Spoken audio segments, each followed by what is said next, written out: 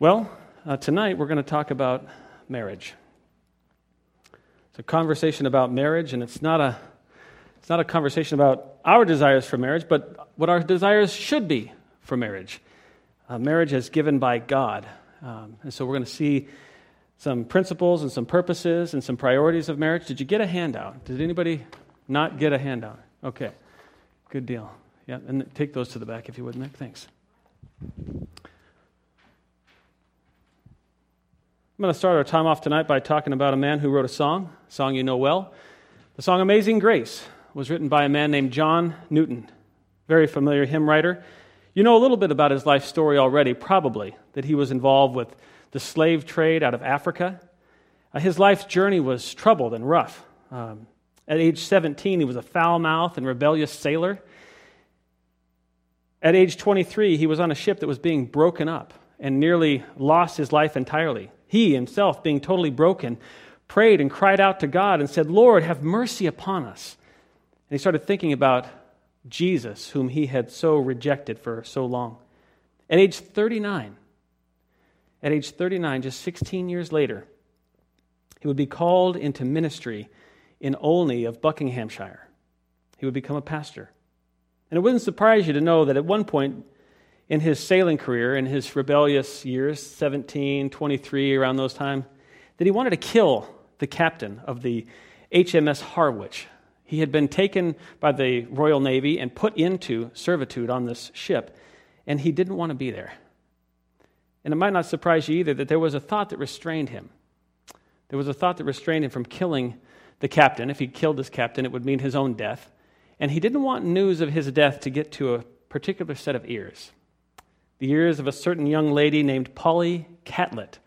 He had met her when he was 17, she was 14, and he said of her this. He said, "I was impressed with an affection for her, which never abated or lost its influence a single moment in my heart from that hour." Staying late to spend time with her, he would lose rank and status on his ships. When his ship was going to be extended overseas for a period of time, he deserted the ship and ultimately was dragged back onto the ship fighting and screaming.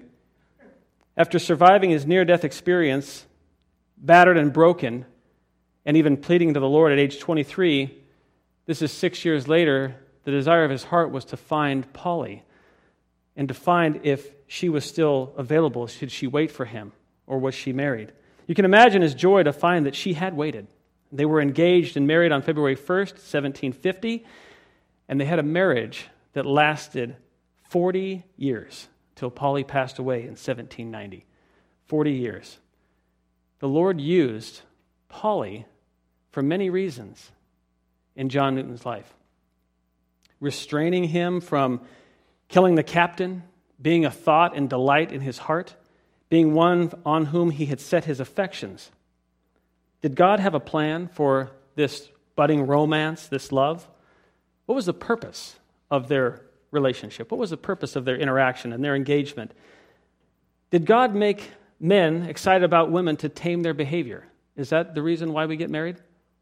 To tame our behavior? Did God allow the marriage to Polly to bring joy because he would get something from her? Get a housemaid or a housekeeper or a caretaker? Is that what marriage is about? Was their marriage based on social or economic status? They had to be put together because two large families were needing to unite, and so these two were going to have to get married for that purpose. What is the purpose of marriage? Or was their marriage explicitly about having children? Or was their marriage based on sensuality? She's good looking, she makes me feel good, and marriage will afford legal and guilt-free sexual gratification. Maybe some of these are the reasons why some of us in the audience have gotten married. After all, these are common reasons, are they not? They're common reasons. And you can add to this list getting married to get a bargain, getting married to become happier, to feel more fulfilled, to remove social pressure, or to fill a void that you feel that you have in your life. Where these purposes for marriage are common, they are not biblical. John Newton may have had some of these same reasons in his mind. His reasoning for marrying Polly, but ultimately, the purpose for marriage are far superior than these common purposes, because the purposes for marriage are biblically based. And so we need to go to the Scriptures and extract from the Bible why. Why marriage? Why the union of a man and a woman? So what are the biblical purposes for marriage? And as I ask this question, there might be some of you that are very excited to find out, wow, I've been married for 40 years and I finally get to realize what this thing has been all about, because it's been a mess. You get to understand, but the excitement won't be in getting more information. The excitement should be in getting the truth about marriage, about your circumstance in life, this thing that you chose. Because chances are you have had, as Paul Tripp calls, with regard to marriage, you have had unrealistic expectations about what you can get from marriage, about what you should expect. Unrealistic expectations. Maybe marriage started off with something semi-reasonable, something half decent or half biblical. But over the years, you've lost sight of any kind of purpose. And all you have now are unrealistic expectations. That's not uncommon. That's really not uncommon to be lost in yourself with unrealistic expectations about marriage. So let me take you inside the counseling room. Let's go and open up chapter 1 of the book, What Did You Expect? By Paul Tripp. I recommend this book to you. Listen to this exchange between Mary and Sam in the opening pages of the book, What Did You Expect? By the author Paul Tripp. And as I read and share this exchange with you from this counseling session, you tell me what dominates this conversation. Is it a biblical purpose in marriage, or are you hearing unrealistic expectations? Okay, here's the exchange. Mary starts out and she says, I just didn't think it would be like this. She looked completely exhausted and defeated. Sam just looked angry. He didn't want to be with me talking about his marriage to Mary. In fact, if the truth be told, he didn't want to be married to Mary. He'd had it. 15 years, and this is what I get? Mary refused to answer. She just sat there and sobbed. Look at what my hard work gave you. No one you know lives in a house like yours. No one you know has the things that I've provided for you. No one has had the wonderful experiences around the world I've given to you. But no, it's never enough. Mary, I'm tired of your constant complaining. I'm tired of your daily criticism. I just don't want to do this anymore. And frankly, I don't think you do either, Sam said as his voice trailed off. Which dominated Sam's conversation with Mary and Paul? Biblical purposes or unrealistic expectations? Obviously, right? Let's list some of Sam's unrealistic expectations from that one exchange. He believed that his hard work gave stuff to Mary. Not just stuff, but good stuff. His hard work gave good stuff. He believed that a house would satisfy a wife. He believed that things that no one else was able to do would satisfy his wife. He believed that wonderful experiences would satisfy his wife. In fact, every sentence that he spoke included unrealistic expectations. Every sentence. Because they all came out of Sam's wisdom. Sam did not speak biblical wisdom, nor did his speech conform to biblical purposes. You know what's odd is that if they're in a biblical counselor's room, sitting with a Christian, a biblical counselor, what's the likelihood that Sam's a Christian? I think it's likely. He went to Paul to get help. I think that it might be likely that he's a Christian. But if he is, right, if Sam claims to be a Christian, what should he be feeling after he's said all this stuff? What should he be feeling? Yes, and remorse. Right. These are the feelings that a Christian would feel if they went through a counseling session and opened it up by saying these things. And when you don't know the biblical purpose for marriage or the biblical purpose for your life, for that matter, you will ultimately feel shame, guilt, and remorse. So Sam needs what you need. He needs biblical purpose for life. He needs biblical purpose for marriage. So biblical purposes for marriage. Let's consider 4 biblical purposes for marriage. That if we know them, they will help us to never speak like Sam did to Mary. The first purpose in marriage. The first purpose of a biblical marriage is this. It's companionship. Companionship. This is an easy one to figure out. You just start reading your Bible, take it, turn it open to the book of Genesis, and you start thumbing through there. You read chapter 1, you read chapter 2, you come across God making Adam. And it's not too long after that he has to make a helper suitable for Adam. He wants to give him something. None of the animals were suitable helpers. And in Genesis 2:18, God said this, "It is not good for man to be alone." Then God set out to make a helper suitable for man. Marriage is from God. It is companionship that man needs. It's assistance that he needs for trials and difficulties. Companionship does not mean these things. It doesn't mean uniformity, which is the loss of individuality or identity. God didn't make us to be clones. Your wife is not your clone of you. Differences are expected. In fact, differences are appreciated. And what companionship does mean is this. On the positive side, it means comprehensive unity, complete life partnership, commitment to sacrifice in order to share. Unity, partnership, sacrifice, commitment, sharing. And in what ways are marriage partnerships sharing and sacrificial? Well, one way would be intellectually. Couples share thoughts, ideas, insights, and opinions. They sacrifice any selfish ideas or ambitions that they have that would reduce unity or partnership. So they share intellectually in their companionship.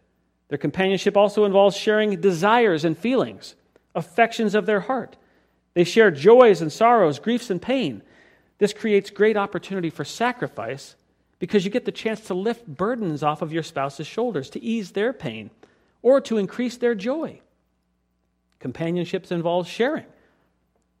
It involves sharing social relationships. From close friendships to relational activities, social relationships. Couples get a chance to be hospitable. And you think about hospitality. Do you know what that is? It's the sacrificing of their own together time for a greater purpose, to call others into fellowship. That's what hospitality is. So social relationships. Companionship gives us that chance. Companionship also involves sharing work. We share the workload, from household chores to generating income. It creates a dependence on your spouse. You lean on them and they lean on you, and you can count on someone. Companionship involves sharing spiritual life. From prayer to church to Bible study, watching your spouse grow closer to God. Your spouse becomes your best counselor because they know your habits and your patterns. They're in the best place to offer correction to you and to confront you in your sin. Companionships involve sharing in aspirations. What do you want to do with life and where do you want to go? This is the setting of goals, making plans to buy a house, to have children, or to do both. So companionship becomes the first purpose of a biblical marriage for all of these reasons. Because there's an immediate recognition that life was not meant to be done alone. God said it was not good. We are dependent on relationship with God and close relationship with others. And in this case, a particular other. Second purpose in marriage is this. This is the big one. Characterization. Characterization. What is characterization? Well, from the dictionary, it's portrayal, description, or picture. Okay, so what kind of picture, portrayal, or description is marriage? What is marriage a characterization of? What is marriage a picture of? What is marriage a portrait of? Anybody? Christ and the church. Give me another one. I'm looking for two. You got one. 50%. That's a failure on a test, by the way. So if we're going to go, the other one would be, God and Israel. The relationship that God has to Israel. Number one, God and Israel, His chosen people. And number two, Jesus' relationship to the church. Turn in your Bibles to Isaiah 54:5. Isaiah 54:5. So you got those two. God's relationship to Israel and Jesus' relationship to the church. Specifically regarding God's relationship to Israel, as you turn to Isaiah 54:5, His chosen people, many places in Scripture give us imagery of God as the husband of His chosen nation Israel. Consider the imagery. Jeremiah 3:20. Surely, this says, I'm reading from Jeremiah. You're turning to Isaiah. I'm going to get to that passage. I want you to listen to Jeremiah, though. Listen to the way that the Word of God shares this relationship with us. The way that God describes this. He says to Israel, surely as a woman treacherously departs from her lover, so you have treacherously dealt with me. In the same way that a wife would leave her husband, you, Israel, have left me, God. So you treacherously dealt with me, O house of Israel, declares the Lord. Okay, now you're in Isaiah 54:5, and look at this direct statement. It says this in Isaiah 54:5, for this is God, through Isaiah, speaking to Israel. For your husband is your maker, whose name is the Lord of hosts, and your Redeemer is the Holy One of Israel, who is called the God of all the earth. You see that? For your husband is your maker. God has an incredible relationship with Israel. He chose them, and they have acted like a harlot to him over the course of the time that he has walked with them. He will, though, ransom Israel. Has he ever forsaken them and left them dead? He's always had a purpose for them. He's always left a remnant. Okay, so then turn in your Bibles to Ephesians chapter 5. So that's God's relationship to Israel, right? We looked at that, God's relationship to Israel, and we said there's a husband-wife imagery, a picture, characterization there. Now we're going to look at Jesus' relationship to the church. We see this in Ephesians chapter 5. Paul is addressing husbands and wives in Ephesians chapter 5. He has specific desires for husbands and wives and how they're to conduct themselves. You know this passage well. Please look down at chapter 5, verse 24. He says this, but as the church is subject to Christ, so also wives ought to be subject to their husbands in everything. The church and Christ pictured as wives and husbands. Verse 25, husbands, love your wives just as Christ also loved the church and gave himself up for her. Oh, that's powerful imagery. Christ and his bride, me and my wife. If that's the standard, that's the gold standard. That's way up there. And if I'm supposed to do that, that's a tall order. Do I get to take a pass on that one? Can I pass jail and go back to Go and get $200? No, that's the command. That's what you're after. Look at verse 31. He throws out the quote from Moses from Genesis 2:24, and Paul says this, for this reason a man shall leave his father and mother and shall be joined to his wife, and the two shall become one flesh. Verse 32, this mystery is great, but I am speaking with reference to Christ and the church. So marriage between a man and a woman is a picture, a portrayal of a divine, even an eternal relationship. Is this Cracker Jack marriage? Is this Cracker Jack box marriage? Is this open up a Cracker Jack box and find a plastic ring? And is this pretend? Is this fake? Is this phony baloney marriage? No, this has eternal implications. This isn't kid stuff garbage. This is the mind, the divine mind of the living God of the universe. And he's saying that the way that Christ relates to the church is the way that you relate to her. And the way that God relates to Israel is the way that you relate to her. That's powerful. That's heavy. And that is why marriage as a picture is of such great importance and takes the number 2 spot as the purpose of marriage. Characterization. So we've got companionship and characterization. So what's next in the way of purposes for marriage? Companionship, characterization. The third purpose in marriage is intimate union. Intimate union. You can turn in your Bibles to 1 Corinthians chapter 7.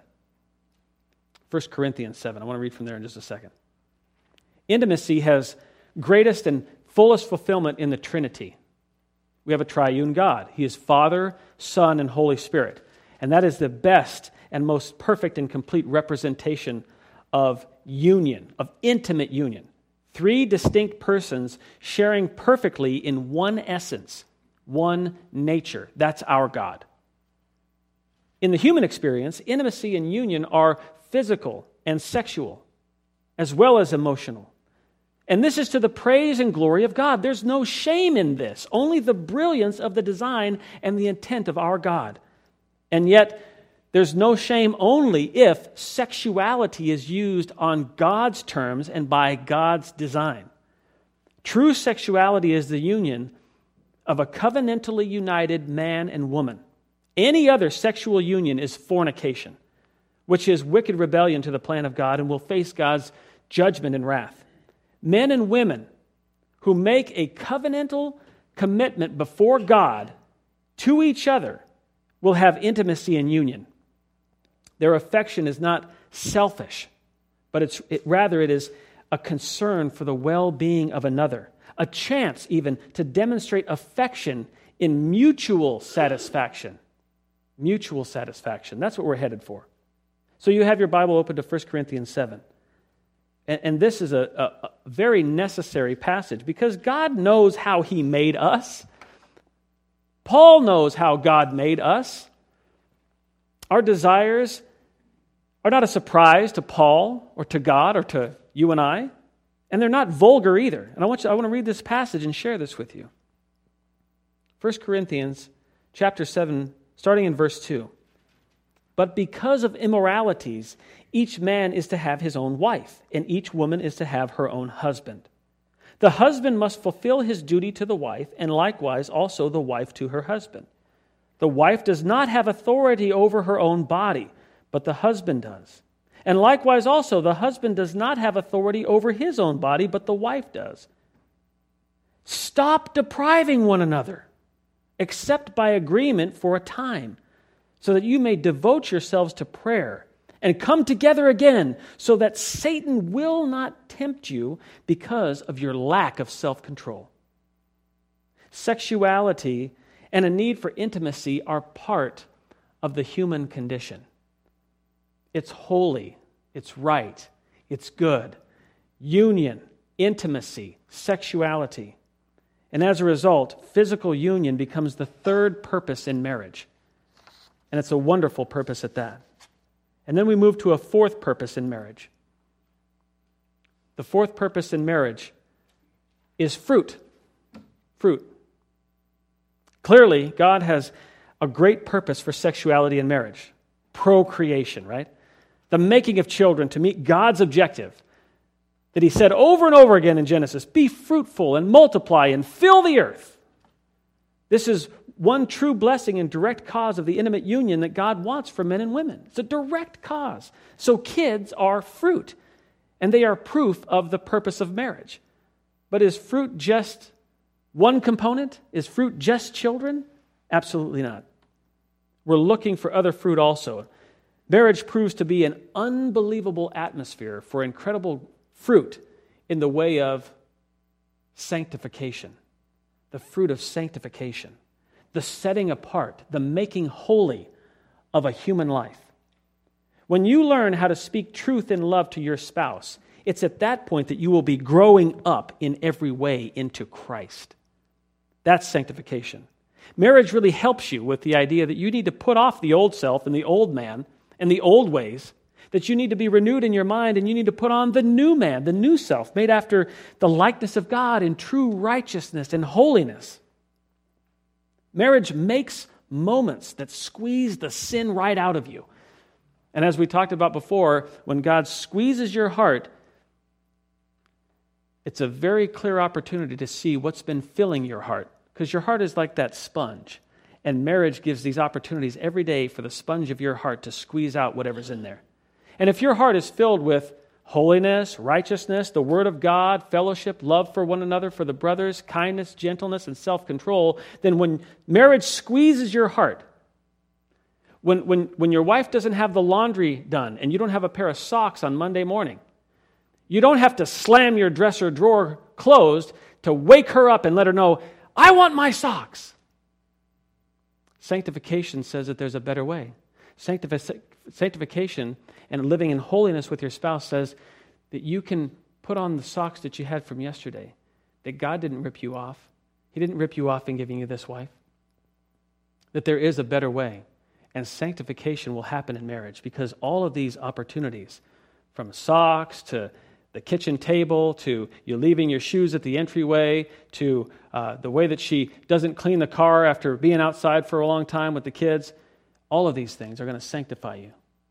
And they're going to cause you to see what's actually in your heart. Did you fill your heart with motor oil? Did you fill your heart with mud and dirt and yuck? Are those the influences that you allowed in? Because when God squeezes, what comes out all over your spouse? That which fills your heart. Marriage is about sanctification.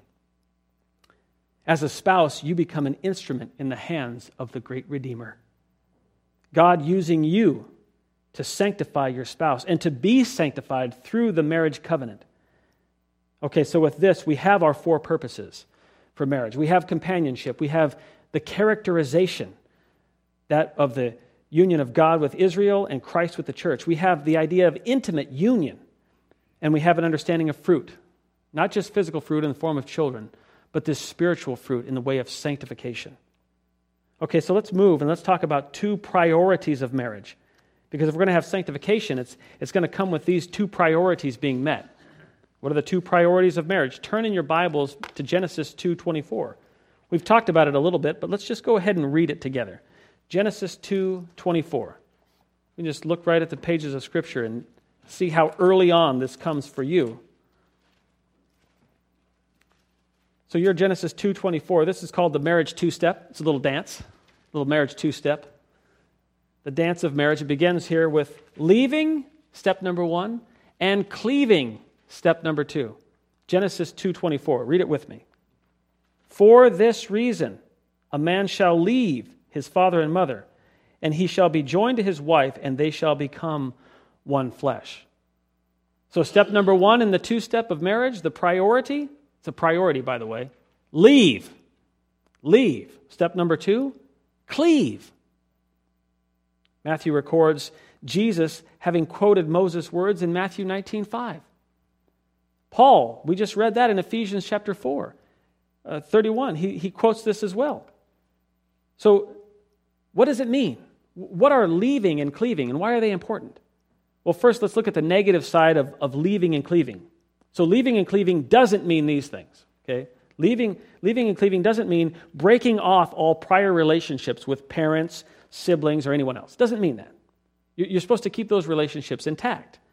But there's a whole paradigm shift that you have to understand, and we'll get to that. But it doesn't mean breaking off relationships. Further, it doesn't mean the end of responsibility for caring for your family. And you understand that from 1 Timothy 5:8. When it says that if you don't provide for your household, which would necessarily include extended family and your parents, that you're worse than an unbeliever. So we provide for our family. So it doesn't mean the end of responsibility for caring for family. Third, it doesn't mean geographically distancing yourself. You don't just get married and then run away. You don't have to do that. Although there are many times where this is really helpful and even necessary, because sometimes mom and dad are just too close by. And it's too convenient. But here is what leaving and cleaving does mean. It means that each spouse must leave behind your dependence on mommy and daddy, whether emotional, financial, or otherwise. Leave behind your dependence. Further, it means to leave behind your parents' temporal, God-given authority over you. Leave behind your parents' God-given authority over you. Leave behind any dependence on your parents' approval. You don't need to have mom and dad's approval on what you do with your life, with your spouse. You leave behind the notion that mom and dad are your chief confidants. Do you know how destructive this is in marriage? Could you imagine if, and I guess maybe I'm talking to a room of folks that have had this happen. If your spouse, every time that you got into an argument with them, went to mommy and daddy and told them all the challenges that just came out of your mouth that were presented to them, could you imagine the hurt and pain that does? Does that really fix the problem? You know, there's an opportunity for a great separation. Does it mean that mom and dad aren't confidants? No, they are. Are they still sources of wisdom? You bet. But is there a context that needs to have its place in your life where you make this definitive line where we have left and we are our own people, and I don't need to lean on that as a crutch? Well, further, you need to leave behind mom and dad's ideas about family structure and function. I often say that you need to look back. Once you get to 20, 22, Mason, you're in the prime age of life to look back and just think, what did I see in the way of family structure and function? And if something wasn't there that was healthy, then where were you going to go? Where are you going to go to find something that's healthy in the way of structure and function? Well, yeah, you're going to go to the Scriptures, and you're going to find something that's healthy. So you leave behind ideas about the past, about family structure and function, and make your own. But do you just make up your own? No. You need to go to the Scriptures, because even if mom and dad were right in the way that they led you through your 18 years under their roof, even if they were right, you have to gain the conviction of what the Scriptures tell you about family structure and function. It can't just be, I took your word for it and I'm going to put that into my life. It needs to be, I dug into the Scriptures and found what God's word says, and then I made that the resolve of my life. Big difference. The carryover versus the getting down and getting invested in what the Scriptures say. Okay, so that's what you leave behind. That's the leaving part. Now we're going to move into the cleaving part. And right out of the gate, the first thing that you have to cleave to. Cleave. Yeah, it's leave with a C. Yeah, cleave. That's probably an old King James reference. Leaving and cleaving. So you're going to cleave, which is to cling on to hold, to grasp, to pull in tight. You're going to pull in tight your mate. You're going to pull your spouse in tight. That's who you're going to cleave to. That's first allegiance goes to this one and no other. Cleave to your spouse. This means a changing in the relationships that you have with a lot of other people who you've cleaved to throughout your life. And rightly so. It's a necessary shift. Cleaving to peer relationships with mom and dad is something that'll have to change. You can cleave, though. You can cleave to peer relationships with mom and dad. Not an authoritarian relationship, but a peer relationship. You see that? Mom and dad are peers now. They're like brothers in Christ and sisters in Christ. Further, you cleave to responsibility for life and decisions. You cleave to the idea that now you're responsible. This is why it's so important for a young man who's in the house with mom and dad to leave the house, to have time away from home, away from the shelter that mom and dad create for him. Because how's that young man going to care for a woman if he's never cared for himself outside of mom and dad's home? He needs to have a chance to pay the bills himself and understand how to live and navigate life himself so that she would even find him desirable. It'd be awkward to have some woman find a guy desirable who's living inside of the shelter of mom and dad's house. How many gals are attracted to that? But if a guy is outside the house, living on his own, walking with the Lord rightly, paying his own bills, providing an income for himself, and then being able to be generous with others, that actually looks attractive to a young woman. And it's actually reasonable to her parents that he could actually sustain life with her. So you cleave to responsibilities for life and decision-making as a young man. You cleave to those, and you be responsible. You cleave to viewing your parents as advisors. You cleave to biblical standards for life and family living, which is to go and search the Scriptures, grab hold of what it says about life and family living, and own it, and take it into your heart. And you cleave to your mate's opinions, insights, and concerns as the most important. You need to retire the service of mom and dad and retain the wisdom and influence of mom and dad where it's profitable. You get that? Retire the service of mom and dad, but retain the influence and the wisdom where profitable. Okay, so next, after we've looked at the priorities of marriage, which are two, right? Leaving and cleaving. Big themes. From the biblical counseling world, those are two big words we hold on to fast. They're so necessary. We're going to move from the priorities and from the purpose, we're going to step into the purity in marriage. We want to talk about the purity in marriage. I want you to listen how the biblical commandment is laid down for purity in marriage from Hebrews 13:4. It says this in Hebrews 13:4.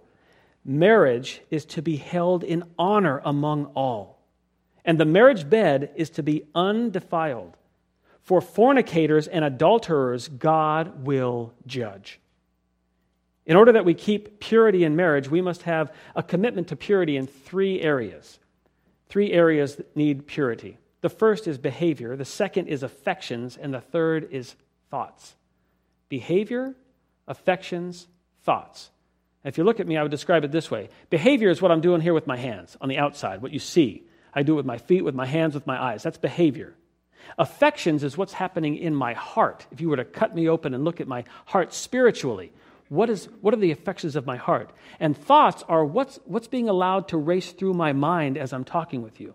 So we need purity in behavior, affections, and thoughts. In our behavior, because we need to exercise control over the members of our body, from our eyes and what we see, to our hands and what they touch, to our feet and where we let them take us. We must be found above reproach with all of these with regard to our behavior. Next, regarding our affections and purity, these are our desires, the things that are on our heart. Our primary affection must be Christ. It must be Christ. And from this affection will flow springs of living water. It is only from this primary affection for Christ that we could ever have a proper affection for a spouse and not have an improper affection for other things or other people. So affection for Christ is going to lead and yield affection for a spouse. This will bring purity to a marriage. And lastly, for purity, we must be pure in our thoughts.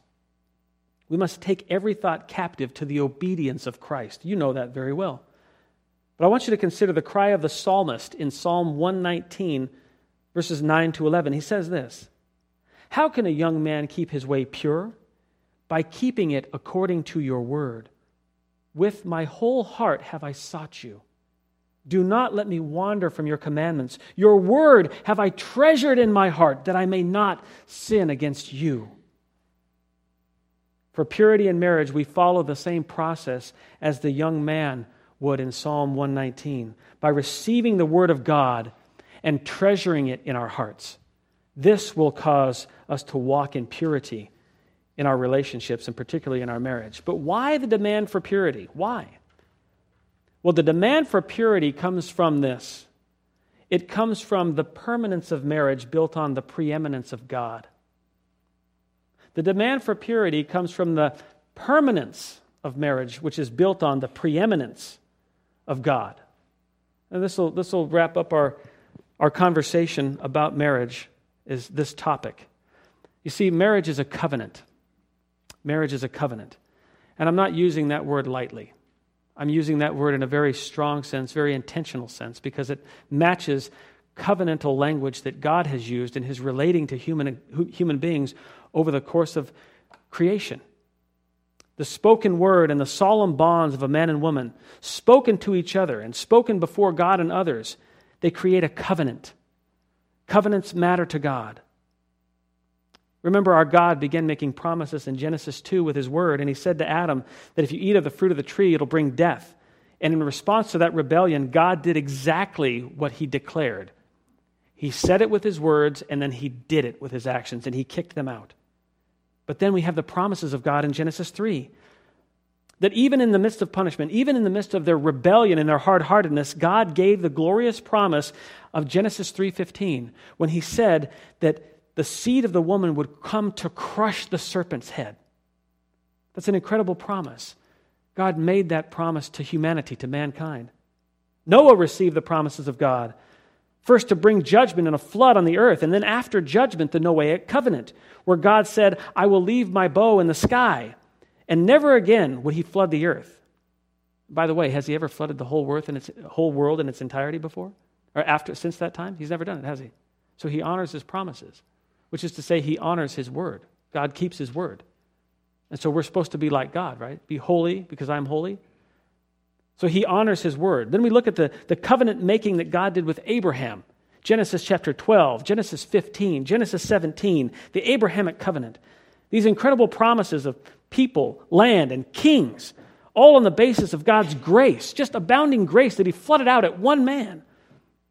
And Abraham was found to be trusting God, believing that God would fulfill his word. We could go on through the Davidic covenant, 2 Samuel 7. God makes huge promises to David. A child would come to be a forever king, and we have that forever king in the person of Jesus Christ. He came to be the forever king and effected the new covenant, bought in his blood, the covenant spoken of in Jeremiah 31:31. God is a promise maker. God is a covenant maker. You speak with your mouth the promises, and then you back up your words with actions, and that's what God has done. Marriage is a promise. It's a covenant that demands your soul, your life, your all, because it perfectly matches God's plan. This is the permanence of marriage, that marriage is a covenant.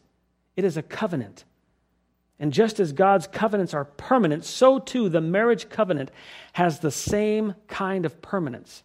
We need to think about the marriage covenant with the same kind of permanence. Turn in your Bibles to Matthew 19. Matthew 19. Jesus was tested by the Pharisees over his understanding of the permanence of the marriage covenant. They wanted to talk about divorce options, and he didn't give them wiggle room. Read the passage with me from Matthew 19, starting in verse 3. Matthew 19, verse 3 says this. Some Pharisees came to Jesus, testing him and asking, "Is it lawful for a man to divorce his wife for any reason at all?" And he answered and said, "Have you not read that he who created them from the beginning made them male and female, and said, 'For this reason a man shall leave his father and mother and be joined to his wife, and the two shall become one flesh'? So they are no longer two, but one flesh. What therefore God has joined together, let no man separate." And they said to him, "Why then did Moses command to give her a certificate of divorce and send her away?" And he said to them, "Because of your hardness of heart, Moses permitted you to divorce your wives. But from the beginning it has not been this way.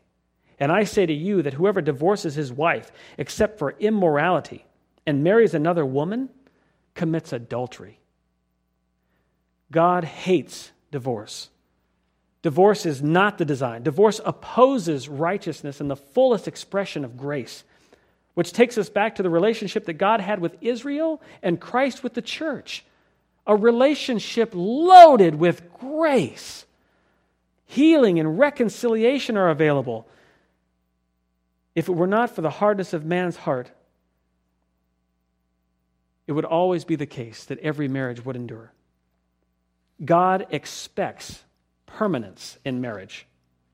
Next, you could turn in your Bibles to Malachi chapter 2. Malachi chapter 2. The Lord is speaking to Israel here through Malachi. And the idea in this passage that I'm going to read is that the Israelites are sad. Why are they sad? Well, they're sad because God stopped listening to them. They wanted God to hear their cries. They were throwing themselves on the altar and pleading with God. But God had reason not to listen to their crying and their whining. So they ask, why? Why won't you listen to us? And he responds. He responds in full force. Read this passage with me and let's consider the answers that are given to why God didn't respond. Malachi 2:13. God says to Israel, "This is another thing that you do. You cover the altar of the Lord with tears, with weeping and with groaning, because he no longer regards the offering or accepts it with favor from your hand. And yet you say, 'For what reason?' Because the Lord has been a witness between you and the wife of your youth, against whom you have dealt treacherously, though she is your companion and your wife by covenant. But not one has done so who has a remnant of the Spirit. And what did that one do while he was seeking a godly offspring? Take heed then to your spirit, and let no one deal treacherously against the wife of your youth. For I hate divorce, says the Lord, the God of Israel, and him who covers his garment with wrong, says the Lord of hosts. So take heed to your spirit that you do not deal treacherously." Again, God hates divorce. God won't listen to them. He won't listen to their whining and crying when they have dealt treacherously with their wives. Notice also, your wife is your companion, right? There it is. Your wife is your companion. That's marriage purpose number one. And we also said that marriage is a covenant, and here it's spelled out clearly. Marriage is a covenant. It's a companion, and it's a covenant. Vile and foul treatment of your spouse in marriage is loathsome, despicable, hated, and detested by God. You know, Peter picks up this thought well when he says in 1 Peter chapter 3, verse 7, he says, "You husbands, in the same way, live with your wives in an understanding way, as with someone weaker, since she is a woman, and show her honor as a fellow heir of the grace of life, so that your prayers will not be hindered." Oh, he knew the idea that God will hinder your prayers if your relationships are treacherous with the wife of your youth. You know, I find this incredible and entirely powerful. You know, here's God shutting down the vertical relationship because of the way that men foul up the horizontal relationship. Do you see that? He's shutting down the vertical because you have so viciously treated the horizontal. God is not expecting that you leave and cleave for your own benefits and only when times are swell. Oh, I'll leave and cleave and love you when times are really good and we've got lots of money and we've got property and possessions and everything's going well and I get to do whatever I want to do.